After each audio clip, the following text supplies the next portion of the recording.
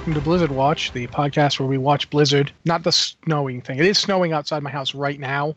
In April, it's snowing outside my house, so I am currently actually watching a Blizzard while I'm talking about watching Blizzard, so I just want to make that clear. I'm Matt Rossi, I'm the host, and with me this week are two fantastic co-hosts. Going to introduce him first because he's filling in for Alex. He's a Shadow Priest writer and does a lot of other stuff. Mitch. Say hello, everyone, Mitch. What's up, guys? Hi. What have you been doing this week?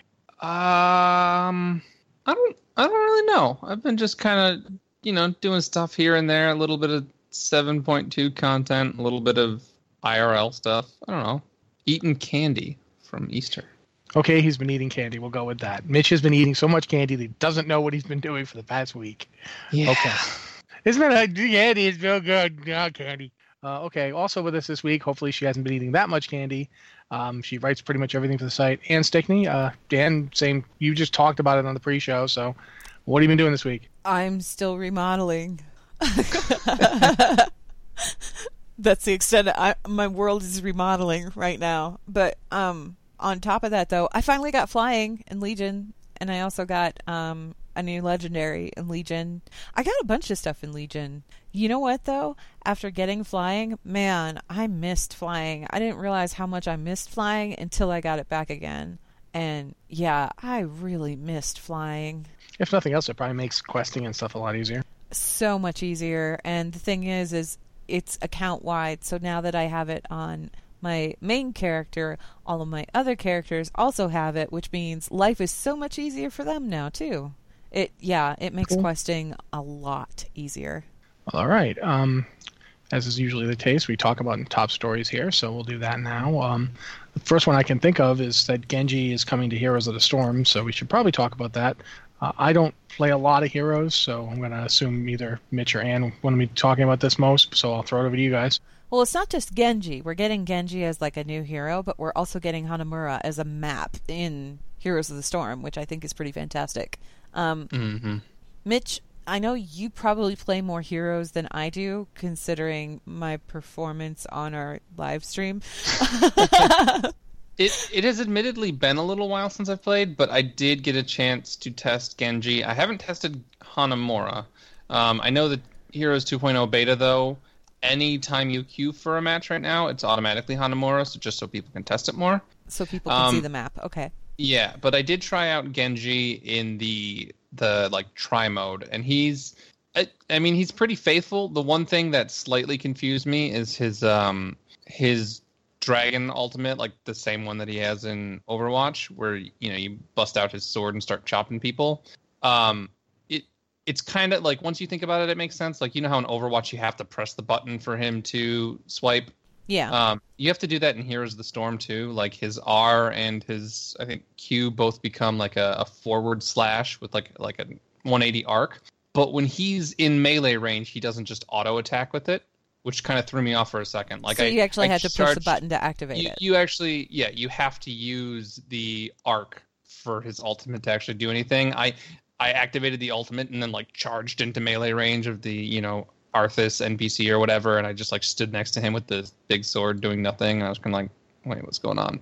But otherwise, he seems pretty cool. I don't know how strong he will actually be. I know a couple people were saying he felt like kind of like a weaker Tracer, but I haven't played him enough to say one way or another if that's true. He does have this thing where he like hops or like flips in the air, and he can do that over terrain, and it's pretty cool. He also rides horses by like kneeling down on them, which is classic Genji. But I mean, he seems like by kneeling down, like he's horse surfing. Not surfing, because he's like legitimately like bending a knee, but he doesn't have like either his legs over either side of the horse. Okay, so he's not standing on the horse; he's like kneeling on the horse, but that's odd, but okay. It's very odd. But otherwise, it's like the other heroes, or Overwatch heroes brought into Heroes. He seems pretty faithful of an adaptation. So it'll be interesting to see how he plays out, though. A lot of the feedback that I heard initially, and Alex kind of echoed this too, was that he felt like a weaker Tracer, and like if you had a choice between playing him or Tracer, you would go for Tracer. because why not? But I don't know. Alex and I talked about this a little bit on the behind the scenes show that we did for Patreon the other day, and one of the things that we were talking about was that once again we've got another assassin hero being introduced instead of a support specialist or or a tank or something like, one of the I don't, what do they call tanks in Heroes? Is it a tank? Warrior. Well, Warrior. they call them warriors, but they sort of started, I think, recently to kind of reclassify them into like bruisers, and I forget if the other one was just playing tanks or what, but they have like kind of sub classifications for warriors now. Yeah, but it's basically Varian, because you have Varian who kind of does both. He's kind of a tank, and kind of an assassin. Yeah, he can do both.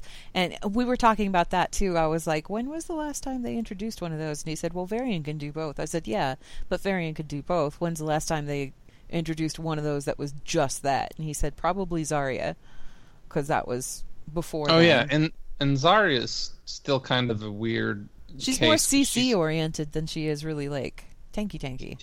Yeah, CC and like not support so much, but like if you're not shielding your allies, you're not playing her right, which, warriors aren't usually about shielding allies, it's more about just taking the damage with their own shield. Yeah. So, yeah, it's been a little while since they've kind of introduced a Muradin or like even a Tyrael or Diablo type. I'm going to ask you, Mitch, because I asked Alex this again on the behind the scenes show, and since you play Heroes more than we do, I want to hear your perspective on this too. If you could have added any Overwatch hero to the game at this point, which one would you have picked? Instead of Genji? Yeah. Ooh. Or do you think Genji was the best choice? Hang on, let me pull up the roster of Overwatch so I'm not forgetting anything. My mind immediately went to Reinhardt. Reinhardt would have been a really good option, I think, for tanks because he does have that tanky, like he is, even in Overwatch, they were trying to make Orisa, Yeah. Orisa like him in the sense that he is like I forget, turret tank or whatever, where he kind of stands in one position and he grounds the team. Yeah. Hang on, let me see here. He's sort of like a giant hulking metal shield thing for everybody to kind of stand behind. I don't know. That's always been Reinhardt to me. Yeah. I mean, he has the shield, the clear shield in front of him, but even just him himself, he's like the embodiment of a human shield. I can't believe no one is saying Sombra here. Sombra would be fun. Sombra would be cool. But she sort of has that Sylvanas appeal of disabling things. Like Sylvanas' blackened arrow or whatever it's called temporarily disables turrets and but here's the thing, you don't have to make her a 1-to-1 match to Overwatch. You could have her hacking be more direct. Actually, I mean, totally. Imagine if she had a 5-second charm. She uses her ability, and for 5 seconds you turn and attack your own party, your own people. That'd be kind of cool. Or if you just stand there and do nothing. Yeah, I think there's ways to work it. If not Genji, though, I think I would have gone... Reinhardt's a really good one, just because he is so tanky. Roadhog doesn't quite... I mean, he works, but Stitches kind of has the hook thing down. I think D.Va would have been an interesting one. D.Va was what Alex had said. Mostly because it would be a canonical StarCraft player from the Overwatch universe in a Blizzard game with StarCraft maps, and then you kind of get this crazy level of meta within meta sort of thing going on. Alex just wanted to hear the conversation that would happen if she were in a game with Kerrigan. Yeah, I think D.Va would have been... I think Reinhardt and D.Va would have been great tank choices, and I think D.Va would have been the far more entertaining one. Yeah. Reinhardt, the main reason I went Reinhardt is because I enjoy playing Reinhardt. And I like the hammer thing. I like the hammer mechanic. There's something really fun about swinging a giant, like this gigantic hammer around. Yes. So it's one of those things where I was like, I bet that would translate to Heroes really well. Just because. Yeah, like some of the heroes in Overwatch, like they have fairly similar mechanics to other ones. Yeah. Like for a long time, people are like, oh, they're going to bring Mercy to Heroes, and then Resurrection can be her ultimate, which is what they did with Oriel. Roadhog has the hook. Widowmaker and Nova are so similar that they gave Nova a Widowmaker skin. So it's I think they would have to do what Rossi said and kind of go off the map for some heroes if they wanted to make them work and still be unique, which they could either do that or they could start with the heroes that don't have as much overlap, which I don't think Reinhardt necessarily has, and I don't think D.Va really has either. No. Speaking of Oriole, though, there was a new skin that was also introduced for in this particular release update where they were talking about Hanamura, and her wings are like cherry blossoms. They're really pretty. It's like the Sakura skin, and it has there's like spring Sakura, just plain Sakura, and then there's one other Sakura skin, but it looks really cool. And then the other one that I really liked was the Zarya skin, because the Zarya skin is almost kind of a mimic of the skin that Genji had, like the new skin that Genji has in the Uprising thing. With the red and black. I agree with Alex. Heroes of the Storm continues to have better skins for Overwatch heroes, or at least for Zarya, than Overwatch has for Zarya. Like the Zarya skins in in Heroes are really, really cool. So do you think that they're going to be making any shifts or anything to Genji before he goes live, or are they just going to keep him as is? I think they'll probably keep him as... I mean, they might buff some of his auto attack damage. I don't think they're going to make too many changes because I don't know how many people are playing the beta right now. Usually what happens in this case is they kind of stick with most of... Unless it's like a really noticeable thing. Like I think Probius ended up being in like the PTR for a little longer than most heroes are. Yeah. But unless it's something like that, they usually end up keeping the PTR build with a few minor changes here and there, and then after it's live, it's like a week or two later is when they make any major changes. So I think he'll go live the way he is right now, more or less. Okay, and then we should probably talk about patch 7.2.5. I think. Well, right, but I had like one more question for the both of you because you're both familiar with Overwatch. If there were any other Overwatch like maps that they would bring into Heroes of the Storm, which one would you pick? Oh, Lord. The one that the city that's the desert city with the streets are way high. Bloody heck, I can't remember the name of it. The one that they just introduced with the cars?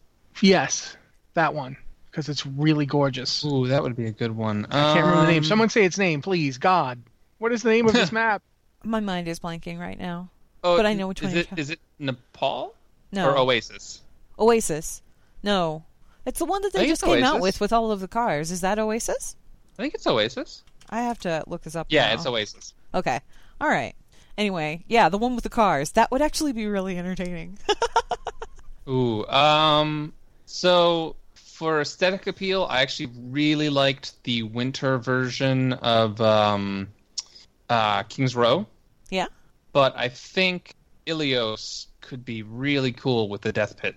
Ilios and the Death Pit.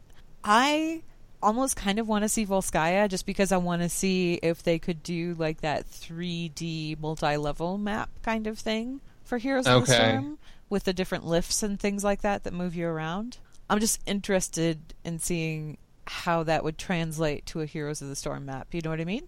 Yeah, and I think Alex was saying on Twitter, like, with the Hanamura map, you can kind of see how the Overwatch aesthetic is a lot different from other Blizzard games because it does look different. Oh, absolutely. But that's not necessarily a bad thing, but I am interested to see what they do with future Overwatch maps because it's just, yeah. I do like the idea of Oasis being a map, though, particularly if the cars work in the same way. Oh, yeah. just get too close to the edge of the map and, you get hit by a car. Or, like, that's where the bosses are, is across the road, so you have to, like, Frogger your way to a boss. Frogger is real and lives on in Heroes of the Storm. Okay, sorry, Rossi, I didn't mean to, like, preempt you there. I just wanted to know what you guys thought about that. That's fair. I do think that we should talk, though, because they dropped a bunch of patch notes for 7.2.5, including a lot of class changes. There's certain changes that are like across classes. Like basically there's a series of tank cooldowns that have gotten effectively nerfed. So they only they only stack up 3 times. And there's also smart heal changes that, they will now favor players over, your pets or what have you. so you won't die while your pet's being healed to full by a smart heal. That's been adjusted, and I mean, there's Death Knights, Demon Hunters. I think rogues have the most extensive changes. Like the rogue changes are enormous. If you look at this, just rogue outlaw. changes, the rogue changes are enormous if you're playing either outlaw or subtlety. If you're playing assassination, it's pretty much yawn, same old, same old. So yeah, well, if it ain't broken, the shaman changes aren't that big. Warlock's got a decent amount of changes. A warrior's got Especially, like one little change. Destruction warlocks. Destruction the warlocks ones. are getting a pretty substantial overhaul. Yeah. Priests get one change, power word barrier. So hey, if you're a priest, don't worry, not much happens. Paladins don't get much. Monks get a fair amount, especially to Brewmaster. Brewmaster gets a pretty heavy revamp. Not sure why they're revamping Brewmaster the way they are, but it seems like they're trying to make them more appealing as tanks. It definitely, you get that sense. Okay, but can we talk for a minute about the fact that they're introducing time walking to the Black Temple? Nah. Yeah, we can talk about it. Because this isn't a not sure how this is dungeon. gonna This go. is not a time walking dungeon. This is a time walking raid. And it's so this is what I pointed out somewhere, was that it's notable because it scales between 10 and 30 people. Yes. LFR, I mean, I think technically it scales down, but LFR, it scales up to 30, but usually it will wait until you have like 20, 25-ish before it actually lets you queue. Right. So I don't know if this is just going to be a more lenient LFR type situation, or if it's intended to be like a holiday time walking for like coordinated groups. It's just, I really want to know more about the intended audience for this, and if it's going to be a not one time, but like rotating thing like time walking is right now. If it's an anniversary thing, which seems unlikely, but it could be anniversary-esque. I don't know. I am really curious about it though. the way it's written makes me feel like it's not going to be an LFR style thing. It's set going to be up, one of the time walking rotation events. yeah, but it doesn't. It feels like it's going to be you and some friends get. It's not like right now you can just randomly queue for time walking. You don't have to have anybody else with you. You don't have to have a group. The way it's phrased in that thing in the PTR notes makes me feel like you need a group, but they don't say that. They do not actually say this is, so we'll see. I mean, I haven't got a chance to. I mean, it's not even on the PTR yet, is it?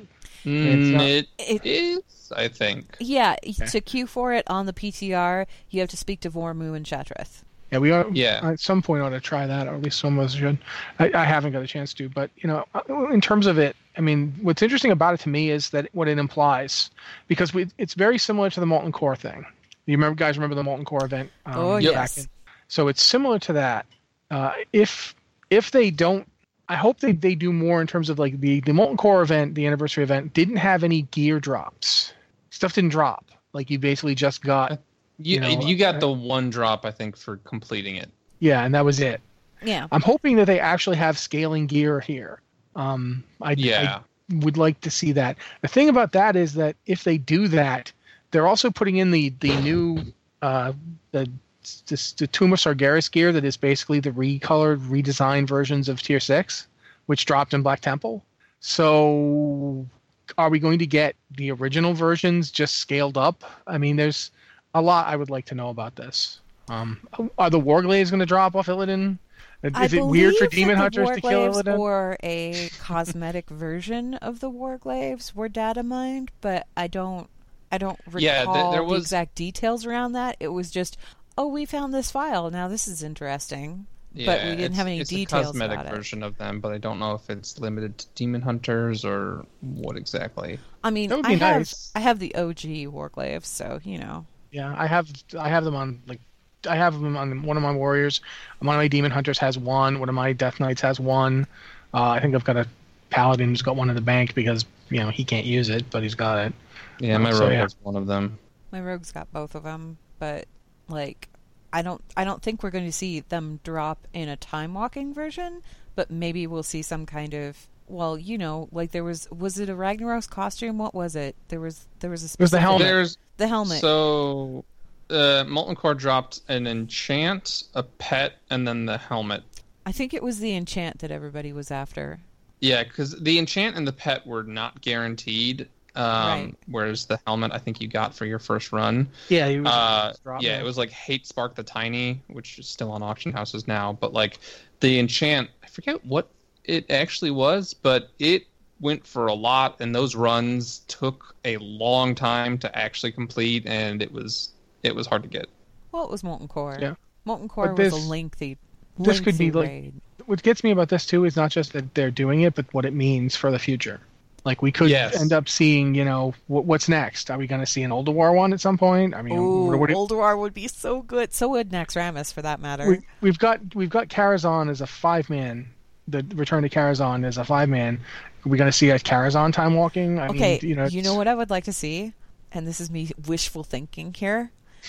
Time walking Naxxramas with the original models for the armor. Oh, please, Yeah. yes. For that matter, time walking Naxxramas with the original models for the NPCs. And what I'm Yeah, talking yeah, about yeah. is like the original like vanilla Tier models. 3. He went tier Yeah, 3. tier 3. The ridiculous looking Death Knight NPCs that don't look anything like Death Knights now. Yeah. No, because they were wearing. I remember this when we went into Nax back in the day.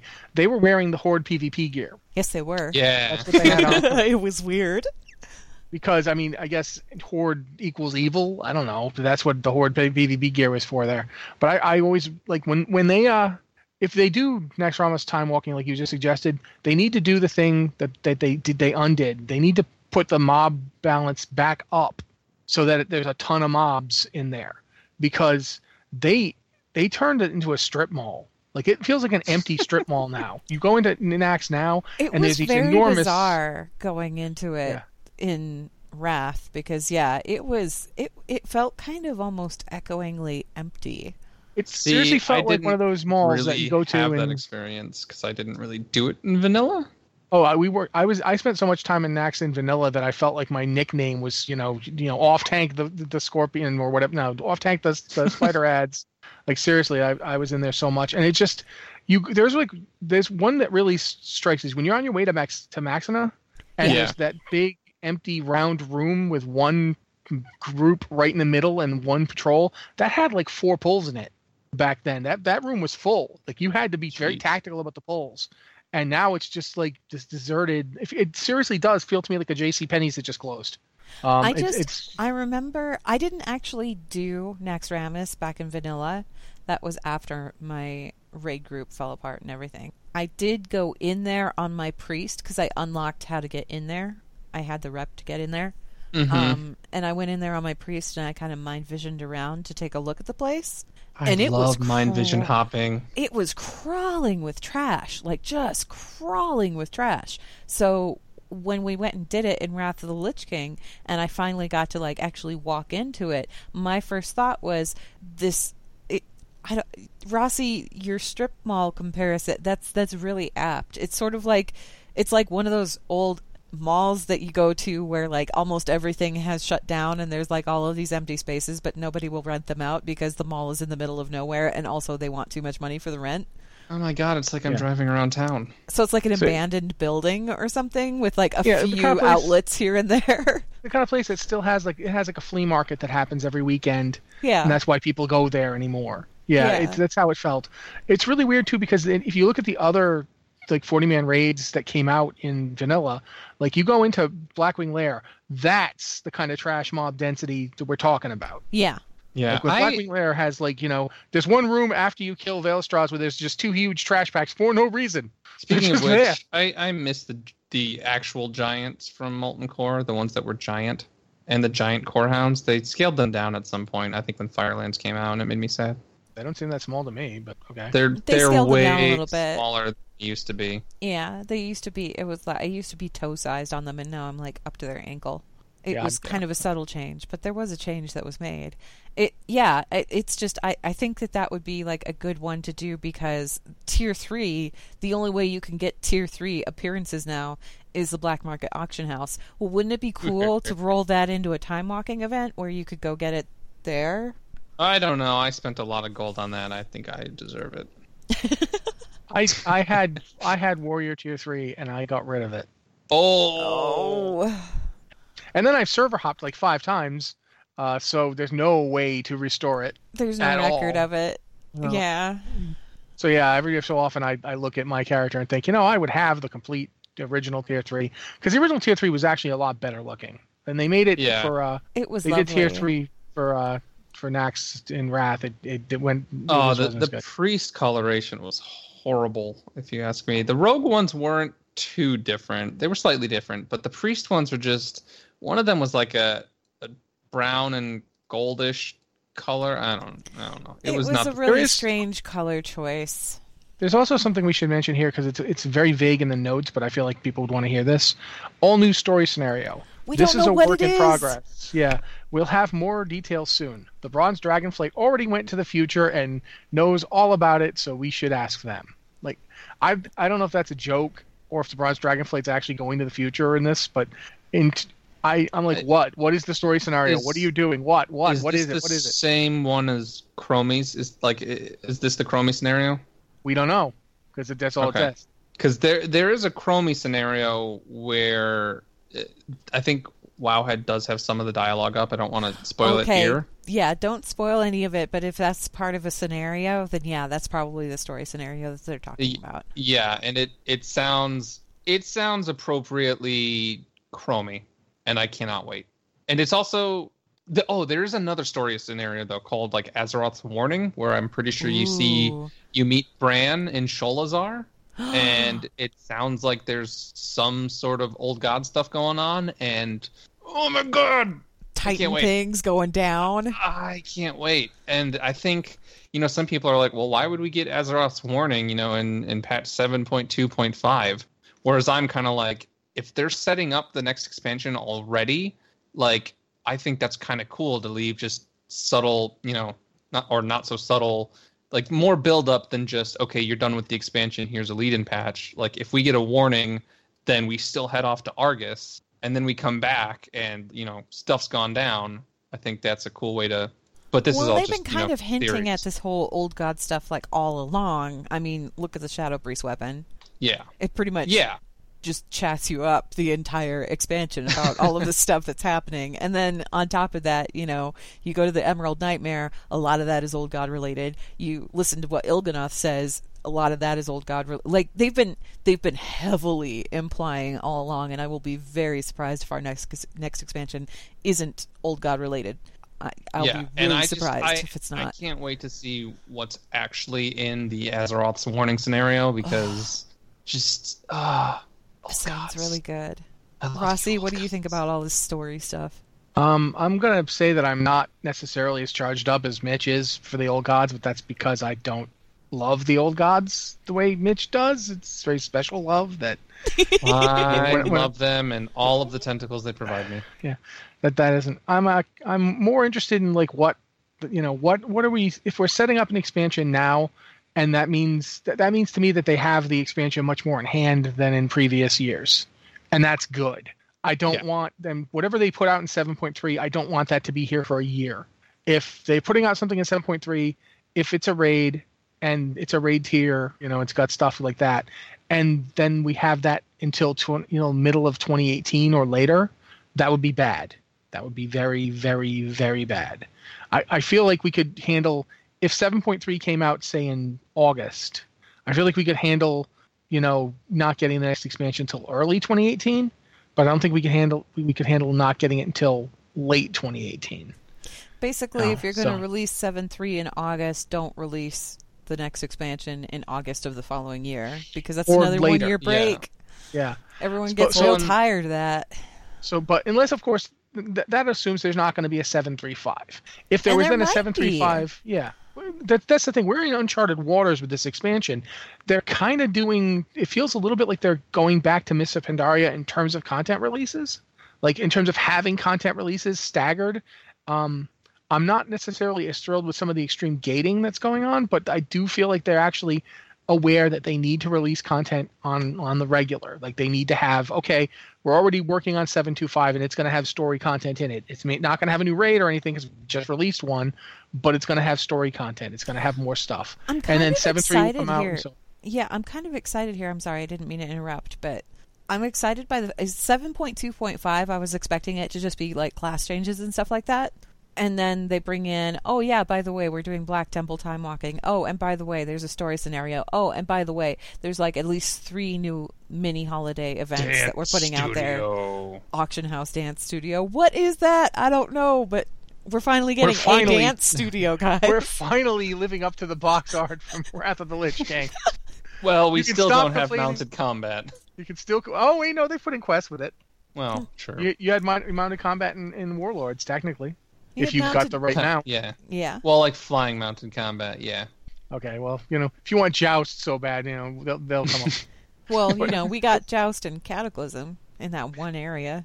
But what really gets me about this, the thing about it that is interesting to me is the idea that they might have like a real staggered release schedule set up already, and that we might see like every 6 months or so something else comes out. I feel like every 6 months is a good target. And so far, we've been kind of hitting it. I mean, maybe not exactly, but it feels. It also depends too. Like Scott was saying, it looks like we're not going to have the actual 7.2 raid until summer, which means if 7.3 has a raid, it probably won't be until 2018. Yeah, imagine that. Which is good and bad. Like you said, the extreme staggering of content I haven't liked as much. And it sounds like they're aware of it. Like one of the devs was asking, like, on a patch day, I expect this much content to be available. But it still is real. I mean, they're on top of it. Like Watcher said at BlizzCon, something on the PTR pretty much all the time. And now I'm really curious if that also will include the beta as soon as we get like a 7.3.5. Like, does that mean as soon as 7.3.5 hits, beta's going to launch like a week or two later? It really depends on if 7.3.5 is the end of this expansion. We don't even know that. Yeah. Or if there's going to be a 7.3.5. Yeah. But in like whatever the last patch is, does it mean we're going to get the last patch and then a beta right after, or are we going to hit more snags? I don't know. It feels right now. I'm kind of optimistic about it because it feels like their pacing is more on track. It's not rushed. They definitely aren't rushing anything, but they also aren't. I don't think that there's like too much of a gap between content releases either. Maybe it's a little bit bigger than it needs to be. Maybe there are some people that are kind of getting bored while they're waiting for the next patch to come out, but it's not a year-long wait. It's not even like a 6-month wait or anything like that. There's like the little patch and then the big patch and the little patch and it's a steady stream of content, and I'm appreciating that so far. Okay. Yes. At this point, I mean, there's two other things that we should mention here. Okay, then go for it. Yeah, one of them is that there was a new short story that was just released, and by just released, I mean like 5 minutes before we went live. Otherwise, I would have a post up on the site about it already. There's a new short story. It's called Dark Mirror. It's by Steve Denuser, and I'm hoping that I pronounced his last name correctly because I've never tried to pronounce it before. But it involves Sylvanas and Nathanos, and you should go read it. I've only read the first page of it so far, but I'm intrigued and I want to finish it immediately after we're done with the show.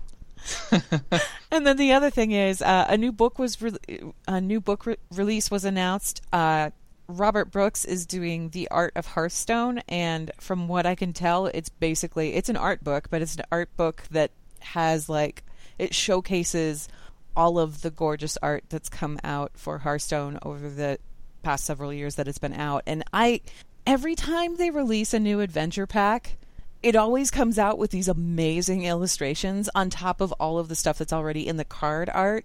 So I'm like a real big fan of the art surrounding that game anyway, to begin with. But on top of that, it also tells the story of how Hearthstone came to be from this small team project where they were just kind of experimenting with it to what it is today. And that's actually really interesting. If you're a Hearthstone fan and you enjoy our show, you can consider checking out The Art of Hearthstone and even pre-ordering that by going to blizzardwatch.com/Art of Hearthstone. The hardcover art book, it's currently available for pre-order and it's expected to release on October 15th. That's not a guaranteed date. That's the one that Amazon is putting out there. But theoretically, that's when we should see that out. Okay. Anything else? One more bit of news that I guess was just posted, or at least a half hour ago. Mm-hmm.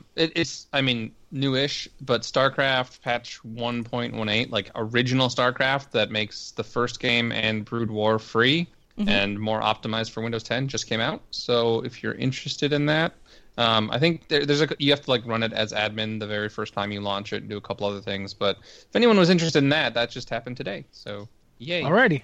Okay, we're going to move on to emails. As is always the case, if you have an email for the show, send it to podcast@blizzardwatch.com and put Blizzard Watch or podcast in the subject line so we know it's for this show and not the other show. At this point, Anne, you usually read them, so I'm going to throw it over to you. Okay, our first email is from Crazy Hunt the Troll Hunter, who says, "Akamagosh, watchers," which I haven't heard in a while. I appreciate that. Crazy Hunt the Troll Hunter here. Recently, I was on Reddit and came across this thread regarding possible racial campaigns. As a troll, I was thinking that since the majority of troll factions have gotten wrecked by both the Alliance and the Horde, e.g. Zul'Farrak, Zul'Gurub, Zolaman, etc., along with Vol'jin getting killed, now would be a good time as any for some troll stories. Digging in to Wowpedia led me to King Rastakhan and the Zandalari. Do you think they'd be a good fit for the Horde? Thanks for all the awesome work, and I can't wait to watch y'all level the Horde way. I feel like I should point out that King Rastakhan and the Zandalari, I mean, they were the villains in the Throne of Thunder. They aren't really keen on working with anybody, I don't think. Most trolls, the reason that the Darkspear were willing to work with the Horde is they were utterly and completely desperate. In a way that no other trolls on the planet were at that time. Now, you could argue that now Rastakhan's pretty desperate because, his kingdom got sunk. But for all we know, the dude is dead. We have no idea what's going on with the Zandalar right now. So keep that in mind, too. But also, they're also a lot more racist. Like, trolls think of other races as things you might eat. Maybe. Like, and or conquer. Yeah, conquer, but then maybe you'll eat them. Because they're not worth... cannibalism be wrong. They're not even worth considering enemies. One of the reasons they hate elves so badly is that the elves had the temerity to beat them. The elves kicked their butt. And that's... that was like, They're still mad about that. Yeah, it was an insult. And the worst part was that the whole rumor that they used to be trolls. The whole Dark Troll thing. The Dark Trolls were the one troll tribe that weren't crazy racist. Like, it needs to be said. Like, the most trolls make the Grim Totem look welcoming. Like, they're not. Rastakhan barely... When the Zandalari worked with us, it was entirely because of how much they hated Hakkar. And not because they thought we were cool. They thought we were disposable pawns that would go in and get murdered by Hakkar so they wouldn't have to. That's the Zandalari. They're not... These are not guys who are nice or friendly in any way. They don't like the Horde because, oh my god, the Horde... Can you imagine how they view the Darkspear? It's thanks to Vol'jin that they got beat the last time. Yeah, they don't care for the Darkspear. So, I mean, when Zul, the Prophet, when Zul originally approached all of the, the shattered troll tribes that were kind of scattered all over Azeroth and said, "Hi, we need to unite and we need to make ourselves great again." And this was, it was like the precursor to the Zul'Gurub and the Zolaman relaunch for both of those. There was a cinematic that came out where it wasn't, I don't know if it was Zul or if it was like somebody who was speaking on behalf of Zul, came to all of the trolls, including Vol'jin, and said, "Look, we're going to die out unless we unite and do something about it." And everybody was okay with that idea except for Vol'jin. And Vol'jin promptly turned around and brought in the Horde, and also brought in the Alliance, which was also kind of unheard of, and he did this under Garrosh's nose. Like, Garrosh didn't know about this. He brought in the Alliance and the Horde to go handle the situation in Zulaman and in Zul'Gurub, and make sure that nothing actually happened there. So, the Zandalari are not happy with the Horde. They are not happy with the Alliance. Both of these people kind of ruined their efforts back in the day when those two dungeons were kind of relaunched. This isn't to say that you couldn't have an interesting campaign dealing with them. Yeah. And it doesn't necessarily have to be dealing with them as in wiping them out. But there's not...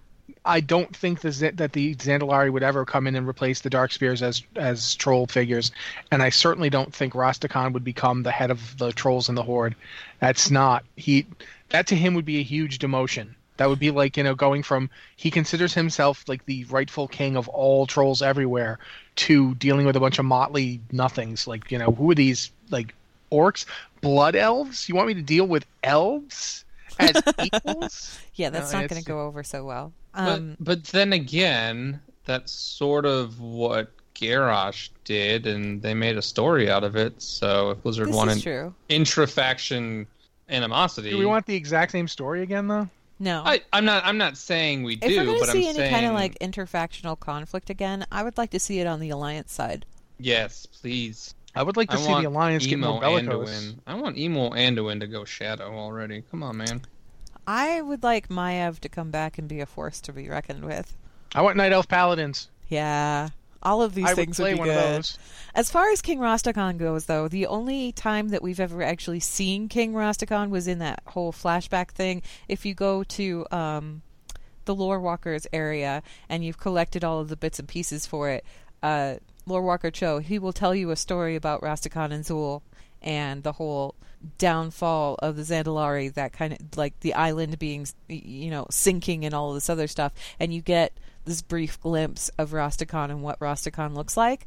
And it's left very open-ended at the end there, where it's like, okay, well, the kingdom of Zandalar, it's sinking into the sea. Has it been devoured? Is King Rastakhan gone? We don't know. Are they currently under a bubble? We don't know. Well, what we do know, we know that the Zandalar that we saw in Mists of Pandaria were kind of desperate. They were this was their last chance to try and reestablish themselves, and that's what they've been desperately trying to do, is just reestablish themselves as this powerhouse so they don't die out. In a way, their story kind of mirrors the Forsaken a little bit, because they're after the same thing. They're finding a way to like perpetuate themselves so they don't die out and just disappear.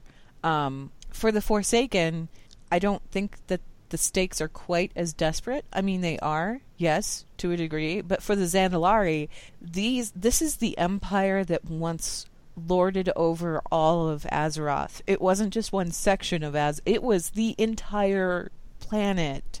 They were a force to be reckoned with, and all of that fell to pieces. And they've been trying to reestablish that glory ever since, for thousands and thousands and thousands of years. So wasn't the deal with Throne of Thunder, like the troll bosses? I forget what their name was, but like it was essentially the leaders of all of the remaining troll factions, like the Sand Trolls. Yeah, the Zandalar Council. Yeah, it's like, here's all of the leaders of the trolls. Let's kill them. Well, now the thing is, I don't think they'd be too happy. The biggest problem with the Zandalari is with the Forsaken, they need a way to reproduce. The Zandalari need a place to live. Like they don't have any place anymore. That's why they made an alliance with the Mogu again. That's why they came to Pandaria. They're like, we need a place to live. Pandaria has land. We need a place to put our people.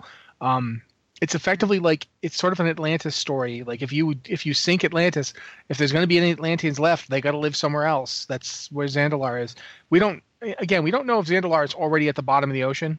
We don't know if it's slowly subsiding, if it's quickly subsiding. We really have no idea. So, but I don't think they'd ever join the Horde. That's what I'm going to say here. No, I do think it's an interesting story, though, and I want to see it. Yeah, I do. Okay, so our next email has 2 questions in it, so we're just going to answer both of these, and I think we're going to answer them one at a time. First question says, "Hey Watchers, 2 quick questions. 1, ever since we've arrived on the Broken Isles, a number of strange things keep happening to my characters in various zones, and I have no idea what's causing them. Multiple characters see this, so it's not my gear. There's a cyclone that spreads flowers on the ground, a giant force bubble that appears around me, and a giant spinning sword that suddenly appears, even from mobs that didn't have them before. Since my natural inclination is to move out of things whenever they appear on the ground, I spend a good chunk of my time running away from things which may or may not actually be harming me. What exactly is causing these things to appear, and are they good or bad?" I don't know for sure, but I'm pretty sure these are the buffs that you get from the various Legionfall buildings. Yes. Which are good things. They're not trying to kill you. The spinning sword took me aback when I first saw it, but it doesn't actually harm me. It does damage to the other guys. So I'm not sure what that is. I think it's a buff from one of the buildings. I don't know which building it is because we've had all of the buildings in fairly quick succession over the last couple of days. Yeah, plus the buffs you get. Like I have one right now that says gain helpful assistance from the armies of Legion Fall. Well, right. Okay. Then there's random things you can like pick herbs, gather altar buffs, all this kind of stuff around the Broken Shore that provides you with random things. There are various buffs that you can pick up all over the place, pretty much. Yeah, it's kind of like the Timeless Isle in that sense. There's so much junk happening that I can't keep track. I'll be ultimately. I'm just an old man. I just go whatever. I'm not dying. Sure, it's great. Yeah. Sometimes Thorim shows up and hits people for me. I don't know what's going on. I get the random wardens will show up, or the random. Yeah. I like the demon hunters because they swoop in and then they leave, right? The wardens will stick around, which is kind of irritating when you're a rogue and you're trying to stealth your way out of a situation. And there's just this warden who's tagging along behind you. Yeah, the warden does not stealth. Kind of wish that they did. Or if they just, made an exit after they helped me out. Because one of these things is helpful, one of them is not. Okay, so the second question here says, second question. My creeping tentacle is always whispering things to me, including this one that I just saw.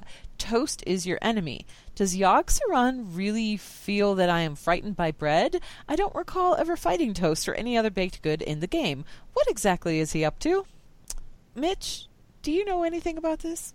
I don't know. I saw the word baked in that, and I'm thinking maybe that's where, some of this is coming from, because I have no idea what this person's talking about. Well, what I'm wondering is the creeping tentacle. Isn't the creeping tentacle what is that? Isn't that the trinket? Isn't the creeping tentacle is it a trinket? I don't know. Or no, that is a pet. It's a pet. It's a pet, right? Yeah. Unless Toast was like an NPC nearby and the tentacle decided to target. I don't know. Toast is great though. Well, that's what I'm thinking is that there was an NPC or a player character standing nearby with that name, and the tentacle was just trying to turn you on your buddy or I picked this one hoping one of you would have an answer to it. So I got nothing. That's the best I can come with. Well, the pet will whisper to you. The pet will whisper to you, and it whispers a bunch of little tiny things, like Yogg-Saron's voice lines, I think it is. It's like, you'll be alone in the end, hope is an illusion. Oh, I don't actually have that pet. That's okay. It's from Yogg. Okay. It drops from Yogg. Okay, and it was put in the game after I got the mount. I actually looked it up on Wowhead here. Turns out that voice line isn't toast is your weakness, it's trust is your weakness. So that makes a lot more sense. Yeah, that makes a lot more sense. So yeah, toast is not your weakness, trust is. If anyone from Blizzard is listening, please put in a voice line that says toast is your weakness. Just please do it. Just sub in toast so that it says that every now and again. Yeah, okay, so that's what that was. That wasn't I thought it was actually kind of likely where it was like, okay, well, maybe they'll tell you that your friend, because Cthulhu had that whole thing where he was like, your friends will abandon you. Okay, well, maybe. Yeah, except that didn't show up in the chat log, and it freaked me the hell out the first time I heard it. Oh, man. That was the best. It was so good, though. It was amazing. Oh my God. The first time we zoned in a Q40. Oh, yeah. And people started hearing those whispers, man. They were just freaking out. The real thing about those whispers was that they can run into each other. Yeah. So, I remember one time I actually heard your heart will explode and your friends will betray you, but it was your friends will explode. It's like... That's pretty bad, too. Yeah, that's not good either, so, please don't, but okay. Okay. I think we have time for one more email here real quick, so let's go ahead and get to this one. It's from Akalos, who's a Blood Death Knight, who says, greetings winter weather watchers, Akalos of Thrall and proud patron. I don't know how to feel about the Broken Shore, given that the last 2 expansions have given very fun interactive zones near the end of the expansion. It leaves me feeling underwhelmed, but without any real information of what lies beyond 7.2.5, it feels like this hasn't lived up to its expectations. But given that it is a theoretical middle patch of the expansion, should I just going on in the future... Wow, this sentence makes no sense. Okay, but given that it's a theoretical middle pack of the expansion, should I just going on into the future this doesn't make any sense. Like, should my brain should is I breaking. just should I just continue going on in the future, living up to the other end of expansion pack zones, such as Timeless Isle or Tanan Jungle? I think what Akalos is trying to ask here is this a middle patch, or is this supposed to be the Timeless Isle to Non-Jungle, or is there one of those that has yet to come out? Maybe. It's okay. I've made sentences like that. That's why Anne edits the things. I think it's a kind of more of an Isle of Quel'Danas type situation. For Really? for the Broken Shore? Yeah, I don't think it's supposed to be. Although Isle of Quel'Danas was technically the last, content patch. Right. I feel like this is basically for Tomb of Sargeras. It's a setup and it's a build up and unlocking of that particular piece of endgame content. And it works for the invasions and so forth. I don't feel like it's trying to be as big and expansive as Tanan. Tanan was enormous. Tanan was very, very big. Sage This is Time not in the supposed chat to be channel that big. says that this is supposed to be Isle of Thunderish, and it feels like a mix between Isle of Thunder and Isle of Quel'Danas. I read Isle of Thunderfish. Thunderfish. Made me laugh. But yeah, Isle of Thunder is actually a really good comparison, and this also goes back to what Rossi and I were kind of complaining about, is the extreme gating, because it's not all here yet. So in a couple, I think it's like 11 weeks to unlock everything. So at the end of those 11 weeks, kind of, see how you feel about the zone and then compare it to the other ones. And then that's sort of the whole zone itself after the 11 weeks. That's what we're going to get. And I think then at that point you can judge the whole zone versus the other zone, and then separately judge the way Blizzard paced it. Did the pacing feel good or not? Because I think that's something Blizzard's looking for right now. It feels a little sluggish to be now. It does. There's not a whole lot. And you and I always go back to patch 5.1 because 5.1 was perfect in terms of pacing. It was the pinnacle of pacing.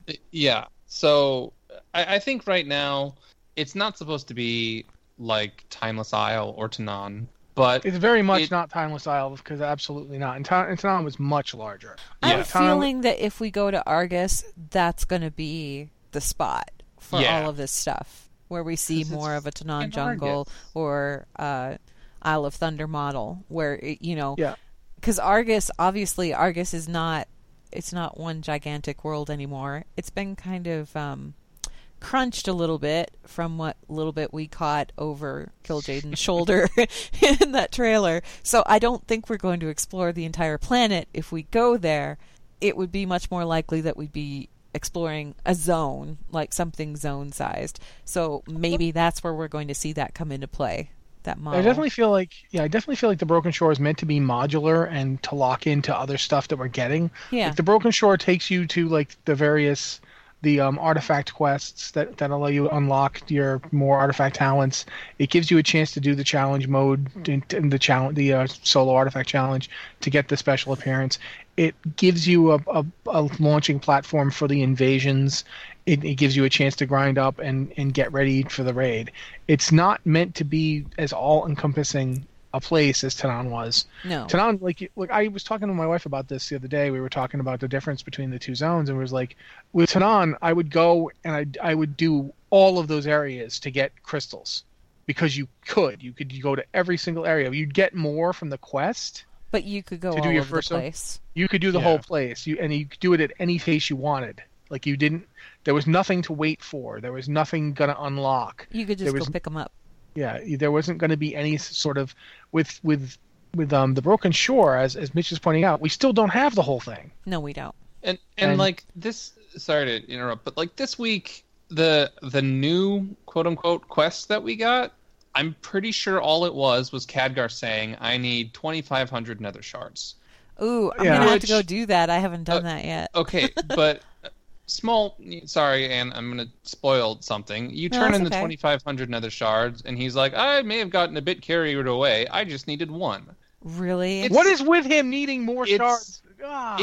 It's funny, and it's very Khadgar, but it is the only new quest we got this week, and it feels there's no in point. A way like a slap in the face to the players, because it's like, hey, if you don't have Nether shards, go farm up 2,500. Haha, just kidding. You just needed one. Here's the rest back. If you already have those 2,500, it's less than a minute of new content. And now I'm like, wait, what did Khadgar even need those for? Am I going to find out next week? Will I remember next week?